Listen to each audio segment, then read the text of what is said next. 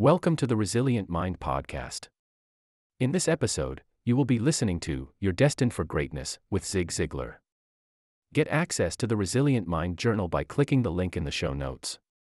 Enjoy. Just for a moment, let's play a game. Let's pretend that your telephone rings tomorrow morning, and the voice on the other end says, "John, I've got some marvelous news for you. We've just won a trip to Acapulco. There are going to be 4 of us that can go. There are only 2 of us, my wife and myself. We leave at exactly 8:45.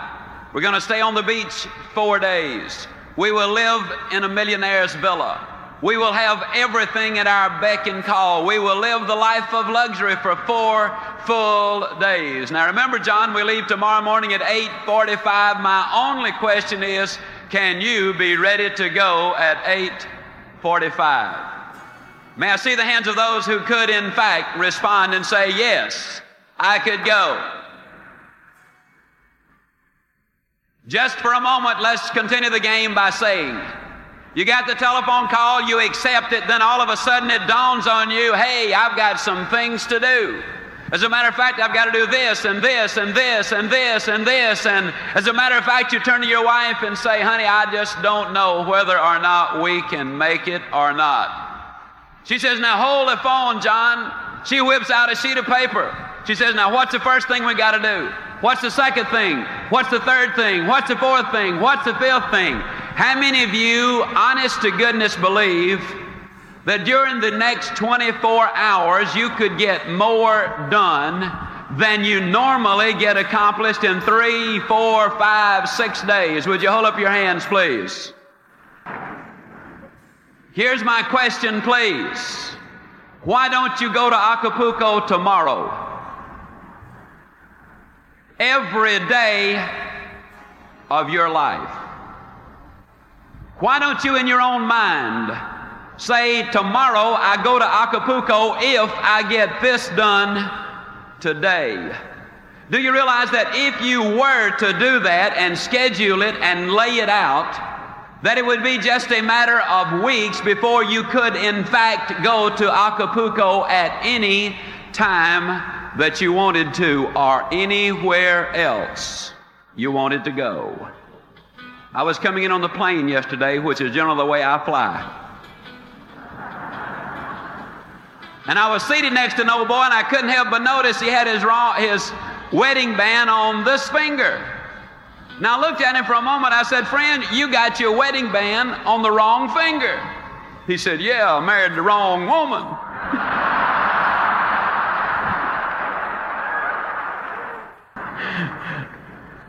I don't know whether he did or not, but I am completely persuaded that most people have the erroneous idea about what it takes to be successful, and then about what success is, and about what life is. And I would like to, during these next few minutes, climb down right inside of your mind. I'd like to climb down in your emotions. I'm going to motivate you. I'm going to say some things to you that are going to have an impact, and you will, in fact, not be the same when you get up from your seats at the end of this evening. On your trip to Acapulco, there were several things involved. First of all, you had a very specific goal. Second, you had a time limit. And third, you listed the obstacles, the things you had to do in order to get the trip to Acapulco. I'm going to talk to you tonight about goals. There are 4 basic reasons why people do not have goals. Number 1, they have not been sold. Now, friends, I'm flat going to sell you on why you got to have them. I didn't say I wanted to. I didn't say I was going to try to. Didn't say I hope to. I flat said I'm going to sell you on why you must have them. The second reason a lot of people don't have goals is they do not know how to set those goals. I'm going to give you a basic formula for setting those goals that will be precise if you will follow it. The third reason a lot of people do not have goals is they have fear. You see, there's a certain amount of risk involved when you say, "This I'm going to do." Even if you do not tell anyone else, when you set a goal, there's a certain amount of risk involved. Then the fourth reason a lot of people do not have goals is because they have a poor self-image.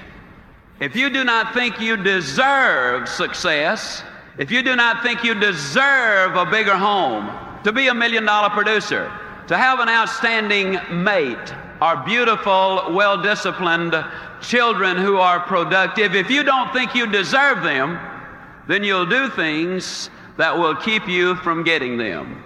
Let's look at number one. Let's sell you on the idea of having goals. Are they important? At Yale University in 1953, they did a study of the graduating seniors. They discovered that of the graduating seniors, only 3% of them had definite, predetermined, written down goals. 20 years later, they did another survey of those seniors who had graduated. They discovered that the 3% who had committed their goals to paper had accomplished more than the 97% who had not written them down. What about you personally? Have you got your goals laid out? Are you a meaningful specific, or are you a wandering generality? Are goals necessary? I'm going to say emphatically yes. Can you imagine the chairman of the board, General Motors, and somebody comes to him and says, "How did you get to be chairman of the board, General Motors?" Do you really believe he said, "Well, I just showed up for work and they started promoting me, and first thing, here I am, chairman of the board, General Motors"? No, I think you know that is not the way that it happened. What about you? Are you a wandering generality, or are you a meaningful specific? How many of you are in the world of selling? Would you mind holding up your hands, please? One of the major problems we have in the world of selling, a lot of times the salesperson is out selling, and although they're out there physically, what they're saying mentally is, "I need to be home with the family." And then when they're home with the family, physically, they're saying mentally, "I ought to be out in the field selling." And so when they're out in the field, they're really back at home, and when they're back at home, they're really out in the field, and they ain't never nowhere. People today complain of lack of time. It's not lack of time that's the problem, it's the lack of direction. Are you a wandering generality, or are you a meaningful specific? Howard Hill was probably the greatest archer who ever lived. He killed a Cape buffalo with a bow and arrow. He killed a Bengal tiger with a bow and arrow. He won 281 consecutive tournaments. He was never beaten in competition. As a youngster, I have seen Howard Hill in newsreels from 50 feet draw dead aim and split the center of that bullseye perfectly in the center. And yet he could take the next arrow and literally split the first one. An amazing demonstration of skill. And yet I'm going to look at you dead center and say to you, I could spend 20 minutes with you. And at the end of that 20 minutes, Dick, I could have any man in this audience or any woman in this audience hitting the bullseye more consistently than Howard Hill could have on the best day he ever had, provided we blindfolded Howard Hill and turned him around so he would not know which direction he was facing. And you rather obviously laugh and say, "Ziglar, that's silly." Of course. How could a man hit a target he could not see? That's a pretty good question. Here's another one. How can you hit a target you do not have? Have you got one? Are you a wandering generality, or are you a meaningful specific? Are you going to work tomorrow because that's what you did yesterday? If that's the reason you're going tomorrow, you won't be as good tomorrow as you were yesterday because you're 2 days older and no closer to the goal you do not have. You got to have those goals. A lot of people don't have goals because of fear. I want to skip one and talk about this one just for a moment. I'll be leaving on an airplane tomorrow for Toledo, Ohio. Now, I got sense enough to know that some of those airplanes are coming down faster than they're going up. It's dangerous for that plane to fly. You see in the newspapers where the ships leave the harbor, and you see where some of them sink. It's dangerous for the ship to be on the ocean. You read where people lease their homes, and the lessee, the people who rented the house, they tear it up. It's dangerous to let somebody move into your house. And yet the engineers tell me that it's more dangerous for that plane to stay on the ground, that it will rust out faster than it will wear out up into the heavens. They tell me that that ship will collect more barnacles in the harbor and become unseaworthy faster than it will sailing the high seas. And they tell me that if that house stays empty, that it will deteriorate faster than if you do not have someone living in that house. Besides, planes are built for flying. Ships are built for sailing. Houses are built for living. And man, too, was built for purpose. He was designed for accomplishment. He's engineered for success. He's endowed with the seeds of greatness. And the greatest danger we as human beings have is when we do not do anything at all. Stop 100 young men, age 25, on any street, USA. Follow them until they're 65 years old, and of those who are still living, you will discover that only 5 of them have succeeded financially. It's almost as if they had set out in life to fail. But I also believe one of the reasons is most people don't understand this thing called money. See, I think it's all right to have money as one of your goals. Occasionally I speak to people and they say, well, I don't want to make a lot of money. You know, I believe a man or a woman that would say that would lie about other things too. A lot of people don't have it because they don't understand it. They talk about cold, hard cash. And it's neither cold nor hard. It's soft and warm. Feels good. Beautifully colored. Not once has that redhead of mine over here ever said to me, wait a minute, honey, I got to go change clothes because what I'm wearing won't go with what you're carrying. As a matter of fact, it goes beautifully with it. Every once in a while, I'll have some of my Christian friends. They'll adjust their halos and say, Zig, how do you reconcile all of that talk about money with Christianity? And I say, it's easy. I believe God made the diamonds for His crowd, not Satan's bunch. I read my Bible and it tells me Jacob was a millionaire. Moses was a millionaire. Solomon, the richest man who ever lived. And old Job wouldn't have qualified for the food stamp program, if you know what I mean.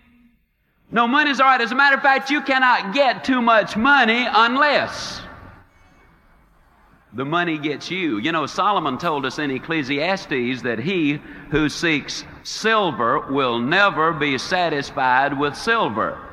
Now, if money becomes your God, you got a problem. You'll never have enough. We know that's true because in the last 2 years, 5 billionaires have died. Down in Dallas, somebody said, I wonder how much money Howard Hughes really left. And somebody else said he left it all. So if anybody asks you how much you're going to leave, say, same as Howard Hughes. You'll be telling the truth. Now, having said all of that, let me see if I can tie it back together. I believe, and I'll make this statement 40 times in my book, that you can get everything in life you want if you'll just help enough other people get what they want. For example, if you're a salesman or sales lady, if you're selling a product that solves a problem, then you're helping someone else get what they want, which is the solution to the problem, so you get what you want and what you deserve. If you're in management and your productivity and the productivity of your people is important to your income, if you can train, enthuse, inspire, motivate your people to be successful, then your rewards are going to be greater. You can get everything in life you want if you will just help enough other people get what they want. See, we can get what we want if we can give you some thoughts or some ideas or some motivation or some stimulation. If we can, in fact, leave you something so that when you go home tonight, you will be a better man or a better woman or a better boy or a better girl, then you will be more successful tomorrow. Yes, there's danger in setting goals, but there's infinitely more danger in not setting them. Then a lot of people do not know really how to set goals. I'd like to share at some length with you on that. And I started writing this book. and I kind of got excited about it. I put in there some words. You can go where you want to go. You can do what you want to do. You can be like you want to be. And man, I wrote those words and I said, now Ziglar, that's pretty good. As a matter of fact, I got to talking to myself, which is perfectly all right. It's all right even to answer. But if you ever catch yourself saying, huh? To the answer, you got a problem. Well, I caught myself with a problem. I was saying, huh? Because where I said you can be like you want to be, I looked down and there was a 41-inch waistline and 202 pounds of Ziglar. And the thought occurred to me that one of these days that I might bump into some of you, and I could just imagine this conversation taking place. I could imagine you saying, Ziglar, you believe that stuff you write? And I was going to say, uh-huh. Then I was going to imagine you saying, do you believe all of it? And I was going to say, man, yeah. Then I could imagine you poking your finger in that 41-inch waistline and saying, Ziglar, do you really believe all of it? And then I was going to have to say, well, us authors, we do take a little literary license every once in a while. But I knew I had to make a decision. I either had to take those words out of there, you can be like you want to be, or I had to do something about me. Not only that, but my boy was 8 years old at the time, and I think every father ought to be able to whip his children until they're at least 12. And the rate I was going, I wasn't even going to be able to catch mine. But the straw that broke the camel's back was when that redhead of mine kept telling me to hold my stomach in, and I already was. So I went down to Cooper's clinic. Now, Cooper is the guy who wrote the book Aerobics. When you see somebody out jogging, you can rest assured that's Kenneth Cooper who had an influence on them. Well, it's a 5.5-hour examination. First thing they did was took 2 quarts of my blood. Well, it looked like 2 quarts. They filled so many vials, I thought they were opening a branch of the blood bank right there. Then they dunked me in a tank of water 3 times. And the purpose was to determine the percentage of body fat that I had. When I got through, they told me that I was 23 9/10% pure lard. Then they put me on a treadmill, and on the treadmill, the longer you can walk, the better your physical condition, and the worst possible condition was horrible. Well, I was determined to get out of horrible into just awful. And I made it by 4 seconds. When it was all over, the young doctor, Dr. Martin, skinny young doctor, runs in the Boston Marathon, does the good things, called me in, big smile on his face, optimistic, a real PMA advocate, probably reads Success Unlimited on top of it. Called me in and with a big old smile, he said, Mr. Ziglar, we've got marvelous news for you. We've run these figures through the computer, and according to our computer, and we know it's right, you, sir, are not overweight. However, he said, according to the computer, you are exactly 5 1/2 inches too short. And I said, well, Doc, that's pretty bad, isn't it? He said, no, actually, you're in remarkably good physical condition for a 66-year-old. And I said, Doc, I'm 46. He said, you're in awful shape. He said, as a matter of fact, if you were a building, I'd condemn you. And I said, well, Doc, what can I do? And he whipped out a sheet of paper thicker than my book. And by the time he got through telling me what I could do, I was kind of like the little boy who asked his daddy a question. And his daddy said, well, son, why don't you just ask your mother? Little boy said, Dad, I just didn't want to know that much about it. I got home, and that redhead of mine said, honey, you're going to be out running all over the neighborhood, I suppose. And I said, yep. Well, she said, if I'm going to have a 46-year-old fat boy running all over the place, I'm going to get you looking as good as I can. So she went down and bought me a fancy running outfit, and I'd already gotten some fancy shoes. Oh, and I did something that was really ugly.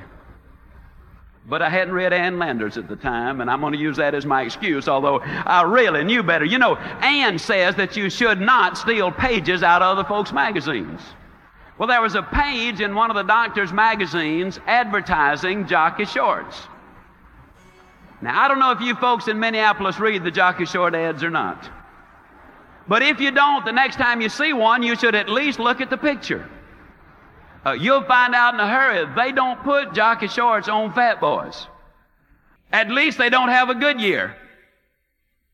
So I hung it up in my bathroom and I said, now there's my hero. That's the way I'm going to look. Well, the next morning that alarm clock sounded off and I hopped out of bed and put that fancy running outfit on and hit the front door and ran a block. Oh, but the next day I did lots better. I ran a block and a mailbox.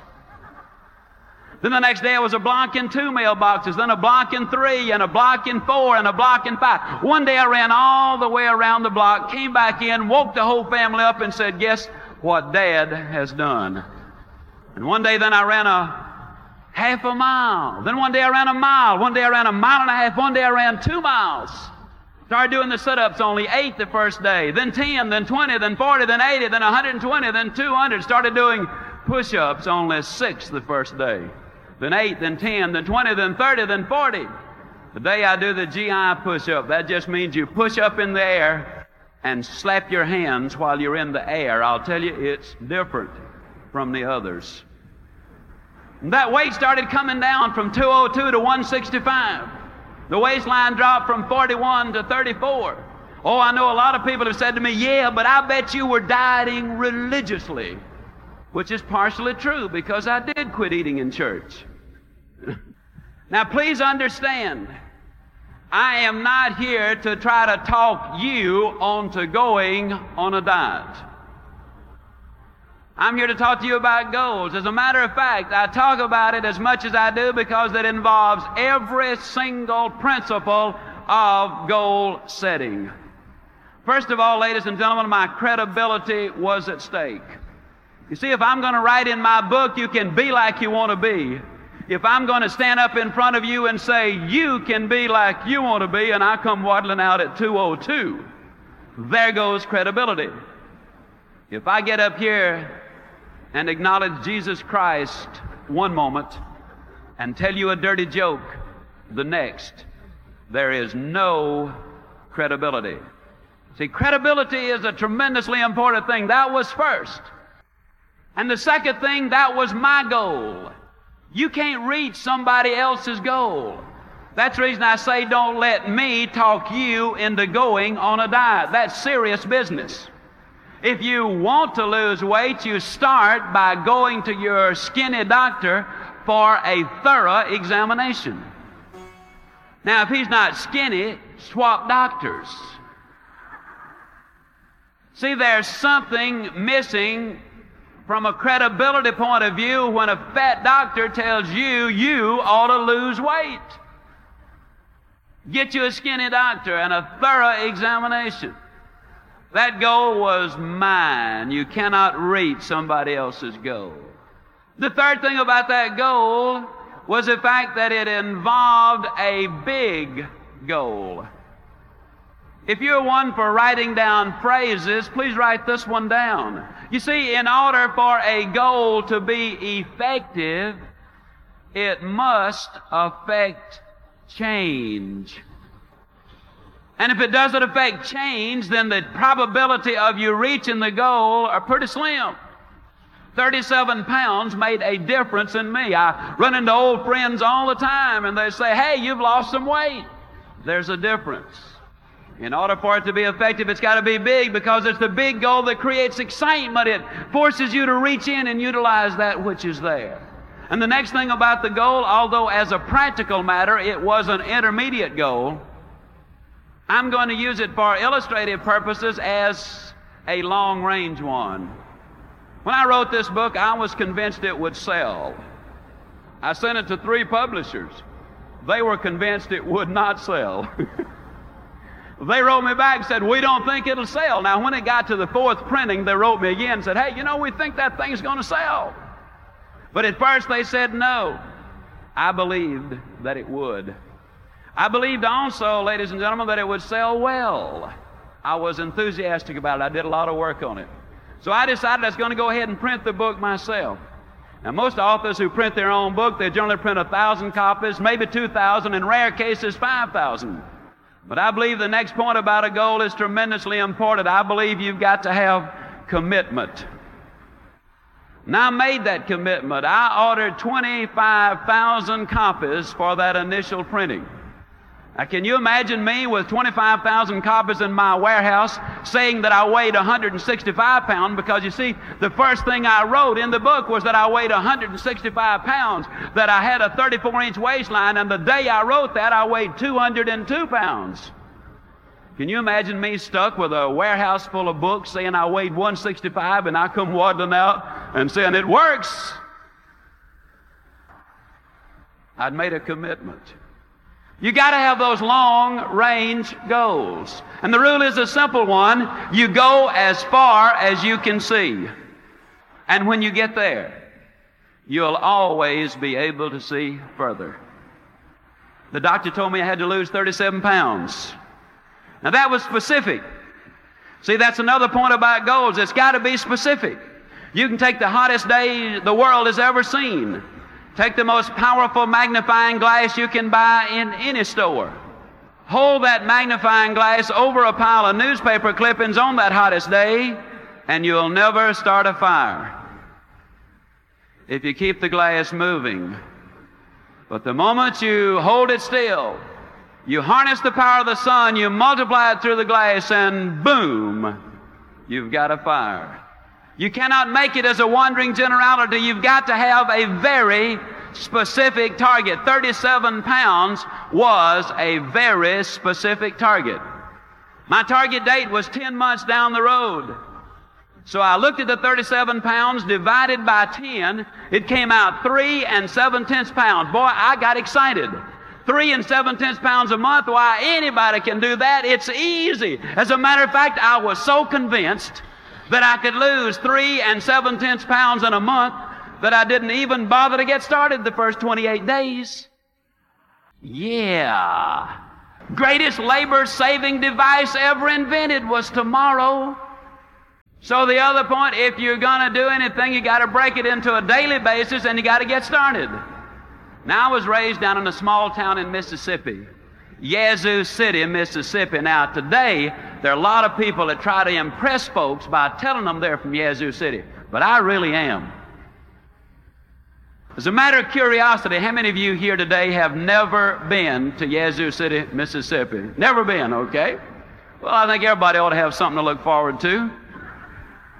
When I was a boy, we lived next door to some rich folks. And I know they were rich, Brother Byrne, because they had a cook. I know they were rich because the cook had something to cook. During the Depression, that was a sure sign of wealth, and I was over there for lunch one day, as I tried to be most every day. And cook brought the biscuits out. No exaggeration, those biscuits were no thicker than this wristwatch. And I looked at them for a moment. I said, Maud, what in the world happened to your biscuits? She reared back, gave that big old tummy laugh, and said, well, I'll tell you about those biscuits. She said, they squatted to rise. But she said they just got cooked in the squat. Hey, you know anybody that gets cooked in the squat? You know anybody that's really going to do something as soon as the kids get out of school, and then I'll have more time to do those things? Then the kids get out of school and they say, well, I didn't realize it, but I got to take them everywhere. Wait till the kids get back in school, then I'll really get busy. Kids get back in school, they say, well, we got a winning football team this year. Got to support the team. Wait till after football season, then I'll really get busy. Football season is over. They say, well, you know, it's Thanksgiving and Christmas now and New Year's. Wait till after the holidays, then, man, I'm really going to get busy. After the holidays, they say, well, you know, the weather is just so bad, and isn't this the worst winter we have ever had? Wait till the weather clears up a little bit, then I'll get busy. After the weather clears up, they say, well, you know, this is the first chance I've had to play a little golf or go fishing. Wait till I get that out of my system. Then they say, well, it's almost time for Easter. Wait till after Easter. After Easter, they say, well, you know, it's now almost time for the kids to get out of school, but that's where we came in, wasn't it? See, the people who wait for Aunt Matilda to move out, or John to get on the day shift, or for him to swap in the old clunker, or until we get a new governor or a new administration, the people who wait for external changes before they make an internal decision will get cooked in the squat every single time. I can guarantee it. If you're going to reach your goals, you got to make up your mind. You do something today. You can't do everything at once. And if I were to relate back to weight, it's appalling to me to have somebody come up who's 150 pounds overweight and say they're going to lose it in 3 months' time. Friend, it took you 40 years to put it on. Don't take it off like that. I took mine off and kept it off because I changed the thing that put it on. A habit. I ate too much regularly. I didn't gain 37 pounds in one weekend. It is one more bite that done me in. It's the little things. I looked at that weight and I realized that all I had to do was lose 1 9/10 ounces a day. And if I lose 1 9/10 ounces a day, then yes, I'm going to lose that weight. And ladies and gentlemen, to the ounce and to the day. 10 months, I had lost exactly 37 pounds. I had set the goal and I had reached it. Now, a lot of times people come to me and they say, Zig, tell me the truth. I'm always amused that people that say, tell me the truth, they're implying, I guess, that have been lying up until then. Tell me the truth now, Zig. How did you feel about getting up in the morning and going out there and doing that running? How'd you feel about it? I'm going to tell you the truth. I hated it.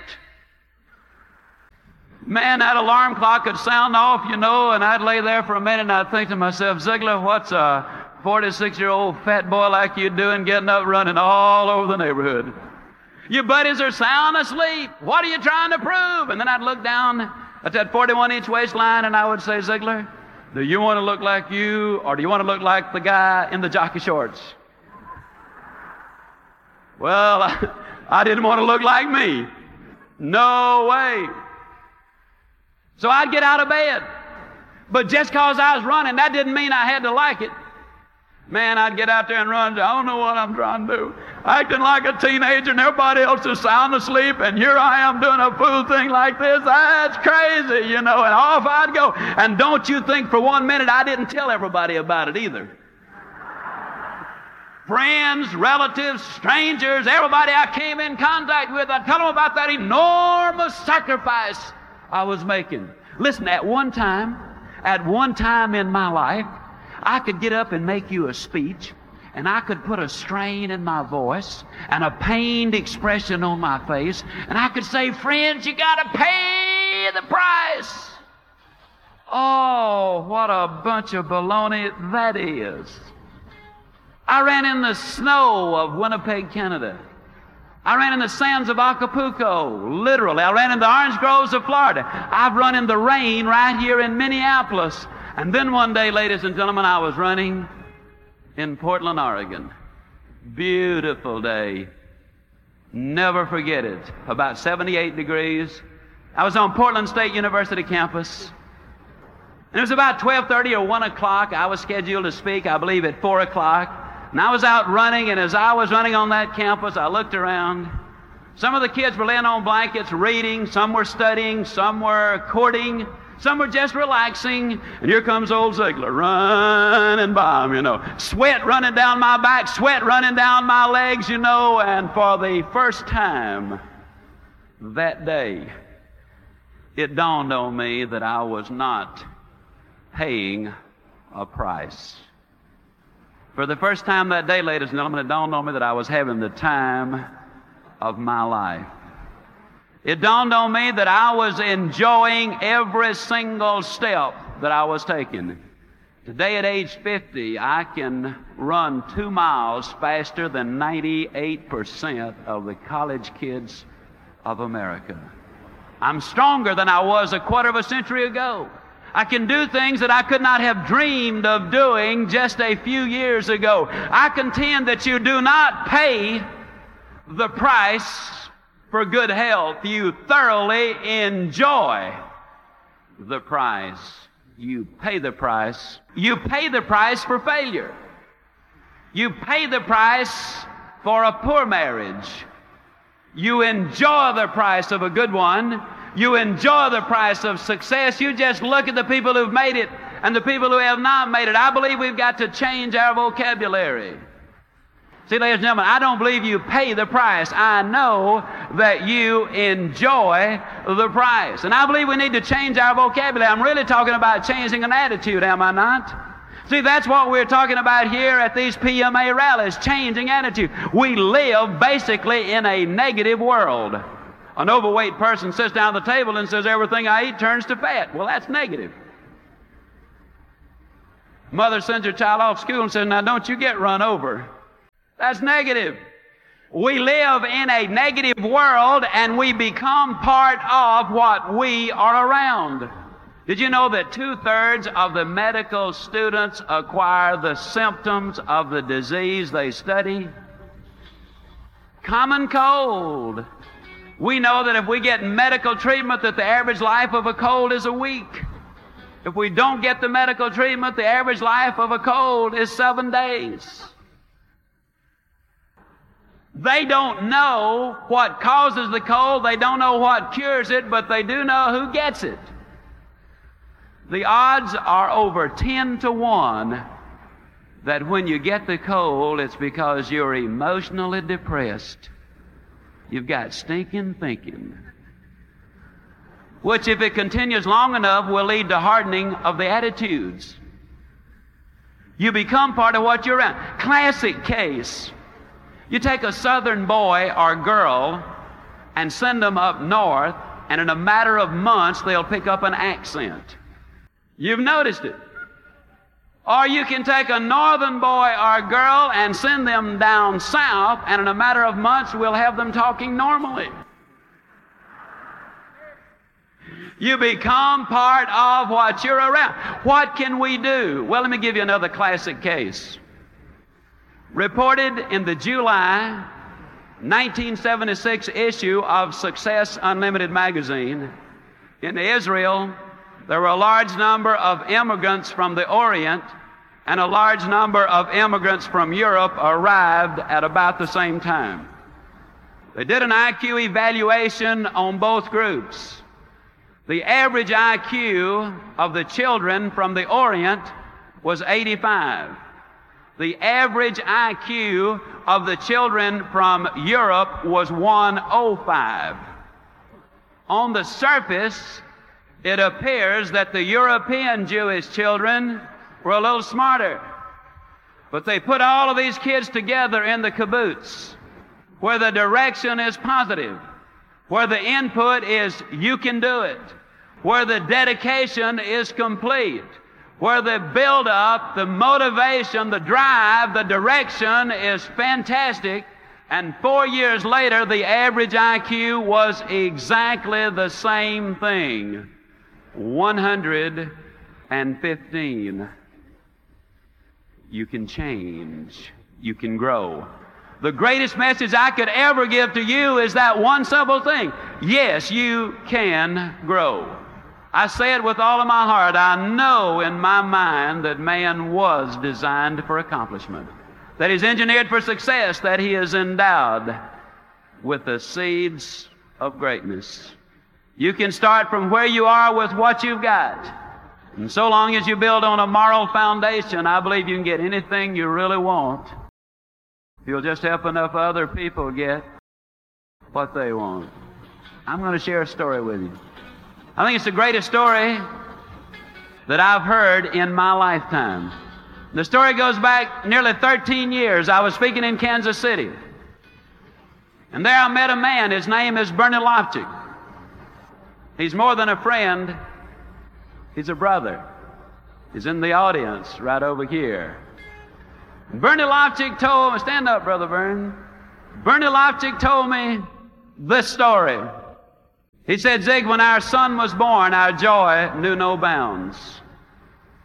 Because we already had our 2 daughters, now we had our son. The family was complete, but he said it wasn't long before we knew something was wrong, because his head hung too limply on the right side of his body. But the family doctor said he would outgrow it. We knew better, so we took him to a specialist.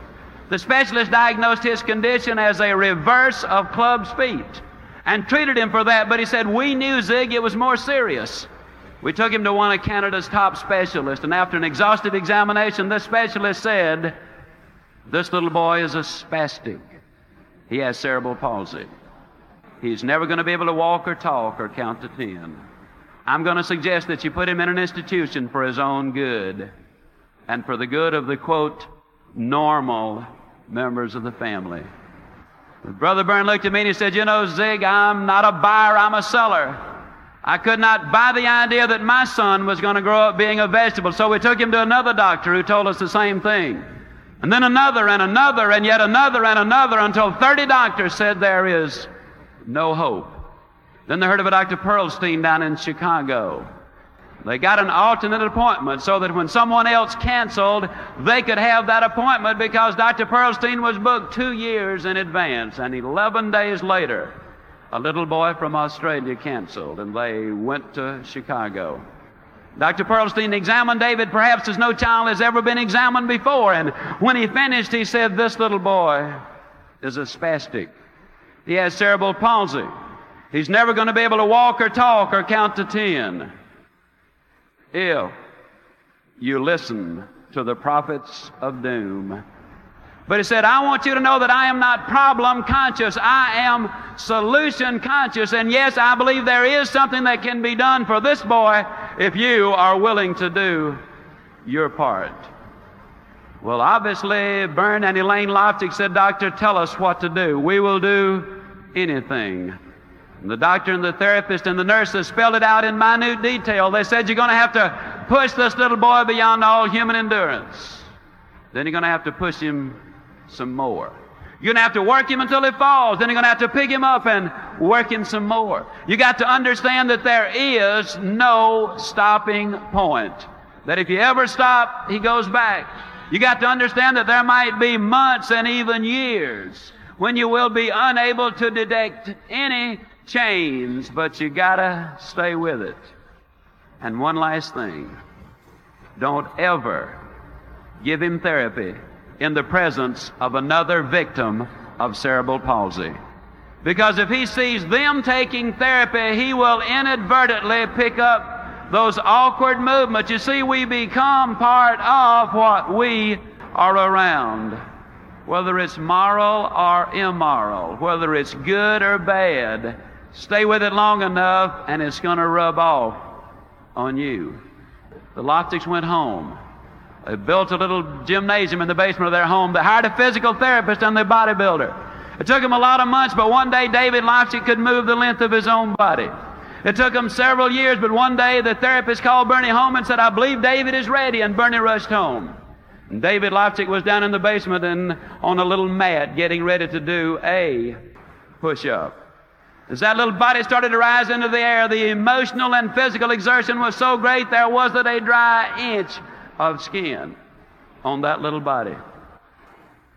And when he finished that one push-up, Mother and Dad and little David and the sisters and the therapist and everybody broke down and shed those tears, which so eloquently say that happiness is not pleasure. Happiness is victory. And the story, ladies and gentlemen, is even more remarkable when we know that one of America's leading universities had examined this little boy and said there are no motor connections to the right side of his body. He has no sense of balance. He will have extreme difficulty even being able to walk and stand straight. He'll never be able to swim or skate or ride a bicycle. On October the 23rd, 1971, my wife and I had the privilege of flying to Winnipeg, Canada to attend the bar mitzvah of little David Loftic. Oh, how I wish you could have been there. How I wish the television cameras of the world had been clearly focused on what we saw as this little boy walked to the front of the synagogue, tall and straight and strong. I wish you could have heard him as he uttered those words that moved him into the manhood of the faith of his forefathers. I wish you could have seen what we saw, knowing what we knew, because you see, at that time he had done as many as 1,100 push-ups in a single day. He had run as much as 6 miles non-stop. He was shooting golf in the high 80s. One of the best table tennis players in Winnipeg, Canada. He had entered as a 7th grader St. John's Ravens Court School for Boys, where this little boy who was never going to be able to count to 10 did quite well in 9th grade mathematics. February 1974, he qualified for an unrated $100,000 ordinary life insurance policy. So far as we know, the first and only time this has ever happened. And I'll tell you the story of David Leipzig because it involves so many of the principles in which I believe. It begins with the right foundation of honesty and character and faith and loyalty and, yes, love. Oh, what a love story this one is. You see, every night this little boy used to have to put his braces on, and every night he would say, "Dad, do we have to put them on tonight?" Or, "Mom, can't we just leave them off tonight?" Or, "Do we have to put them so tight?" And you mothers and fathers know what I speak of when you have a little boy with tears running down his cheeks, pleading, "Don't put them on tonight." But because they did love him so much, they did not listen to the tears of the moment because they wanted to see the laughter of a lifetime. And that, ladies and gentlemen, really what love is all about, because you see, so many of us as parents are reluctant to do for the child what is best for the child because we fear that child then might withhold his love from us, not knowing that over the long haul, the best way to guarantee his love is to demonstrate ours by acting in his best interest. I tell the story of David Leipzig because it involves so many of the principles in which I believe. They had a beautiful relationship with others. The doctors and the nurses, you see, they all had a part. The therapists all had a part. You don't climb the high mountain by yourself. It is in conjunction with others that we really accomplish the major things in life. That's why I like to tell the story of David Leipzig, because it's a story of cooperation. I tell the story because it's a story of goals, of big goals, of lifetime goals, of monthly goals, weekly goals, hourly goals even, ladies and gentlemen. I tell the story of David Leipzig because it involves so much in attitude. You talk about attitude. This boy, since he was too small to carry it, used to have his own cassette player. And every day that little mind was fed with the good, the clean, the pure, the powerful, the positive messages over and over and over. You can do it, son. You can do it. See, we live in such a negative world that unless we deliberately read the good books daily, unless we deliberately, regularly feed our minds with those motivational recordings that in essence remind us over and over in a negative world that we ourselves can be positive if we have the positive input. And yes, I tell the story of David Leipzig because I believe it has so much to do with one of those things that so many times we as individuals have a tendency to overlook. As a matter of curiosity, and I'm almost through. Of course, you know, when us Baptists say finally, that don't necessarily mean immediately. That just means we're getting close. But I tell the story of David because it emphasizes so many of the things in which I believe. I'm just curious, how many of you had already noticed this chrome-plated pump sitting here on the... That's amazing. You know, I've noticed something. When I get aboard an aircraft with this pump, almost without exception, I'm the only passenger that's got one. And so I've got to assume by that they must be getting scarce. I believe this. I believe that this pump is going to sum up what I want to say about life and what I want to say about David Leipzig. Got a couple of good friends down in South Alabama. Their names are Bernard Haygood and Jimmy Glenn. They were out riding through the South Alabama foothills one day and they got a little bit thirsty. They pulled behind this old abandoned farmhouse. Bernard was driving, he hopped out, he ran over to this old pump and he grabbed the handle and he started to pump. Now, just as a matter of curiosity, how many of you good folks up here in the big city have ever used one of these old water pumps? Hey, that's fantastic. Okay. Well, it was hot. It was August. And old Bernard wanted a drink of water. And after he'd been pumping a couple of minutes, he said, Jimmy, better get that old bucket over there and dip some water out of that creek. We're going to have to prime the pump. How many of you know what I'm talking about when I say you got to prime the pump? Well, for you non-pumpers, that just means that you got to put something in here before you can get something out here. See, a lot of people stand in front of the stove of life and say, stove, now give me some heat, then I'll put some wood in you. A lot of times the secretary says, boss, give me a raise, then I'll start coming to work on time. So many times the student will say, teacher, just give me a passing grade this semester. My folks going to tear me up if I don't have a passing grade. Then next semester I'll guarantee you I'll study. Can you imagine the farmer saying, Lord, give me a crop this year and I promise I'll plant next year? No, it doesn't work that way. First of all, you got to put something in before you can get something out. Well, old Bernard wanted that drink of water. I mean, it gets hot in South Alabama, and he was just pumping away, you know. And I'll tell you, that sweat was beginning to come off of him. And he said, you know, Jimmy, I just don't believe it's in the water down there. No, Jimmy said, yeah, it is, Bernard. You know, in South Alabama, the wells are deep. And we're glad they are because, you see, the deeper the well, the cooler, the cleaner, the sweeter, the purer, the better tasting that water is. And isn't that the story of life? Isn't it true that that prospect that you really have to work on the most when you finally do make that sale, isn't it true that that's the one that really gives you the most satisfaction? Isn't that the one? Isn't it true, ladies and gentlemen, that the boy or the girl who was available to every Tom, Dick, and Harry or Mary, Sue, and Jane come down the pike, those boys and those girls are not the ones that make the kind of husband you want and the kind of wife that you want? Isn't it true that the things in life that have value that you got to do some pumping for? Well, old Bernard, man, he wanted that drink of water. I mean, by then, he was really working up a sweat. But, you know, there's always that question, just how much pumping are you willing to do just for a drink of water? And finally, old Bernard just threw up his hand and said, Jimmy, they're just sitting in the water down there. Jimmy said, don't stop, Bernard, don't stop. If you stop, it goes all the way back down, and then you'll have to start all over. And isn't that true? See, there's no way you can look at that pump and say, yeah, just 2 more strokes and I got it. Because you might have to pump another 10 minutes. There's no way you can look in the head of that prospect and say, yep, just 2 more closes and I got him. Because, you know, it might really take a lot of pumping.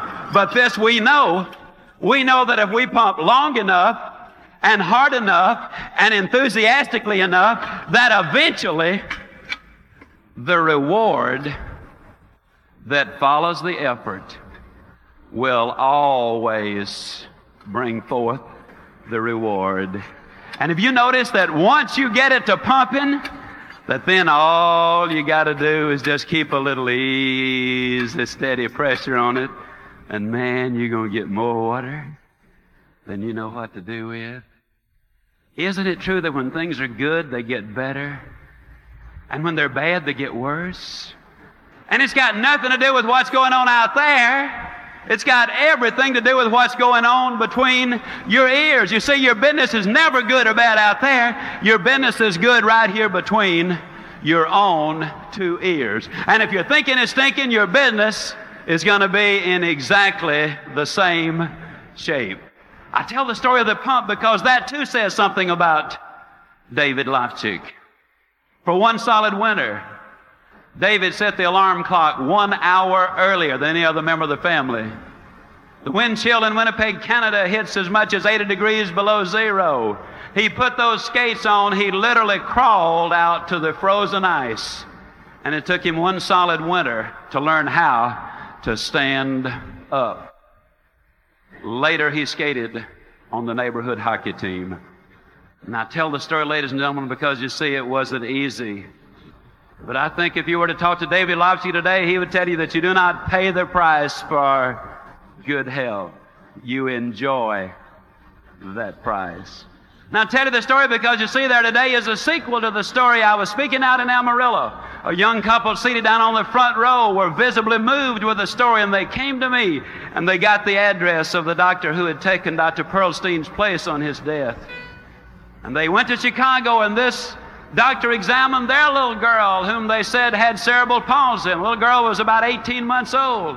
And this doctor examined their little baby girl very carefully, and he said, this little girl does not have cerebral palsy. It was a misdiagnosis. She was simply born prematurely.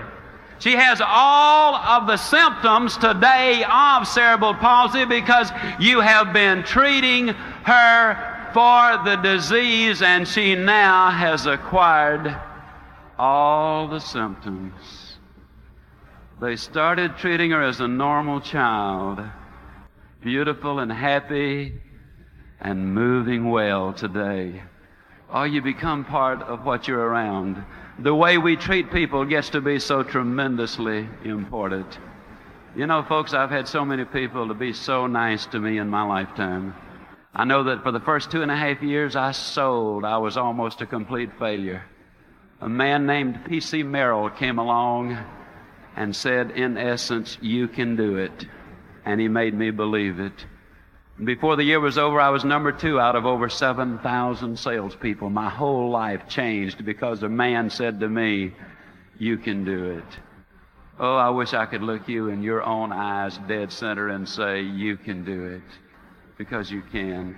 I'm just convinced that God wants you to make it. Believe in you because you're unique. There have been over 10 billion people to live on the face of this earth. There's never been another you. Believe in your fellow human being. Believe in what you're doing, the company you represent, the product you sell if you're a salesperson. Believe in our great country. It's the greatest land on the face of this earth, and of infinitely more importance than anything I or any other speaker who will ever address you will ever say. Believe in Almighty God. Because if you do, I'm going to close not by wishing you a good day. I'm going to close by guaranteeing you a good forever. And I truly will see you at the top. Thank you, and God bless you. Thank you for tuning into this episode. Continue strengthening your mind by listening to our other episodes.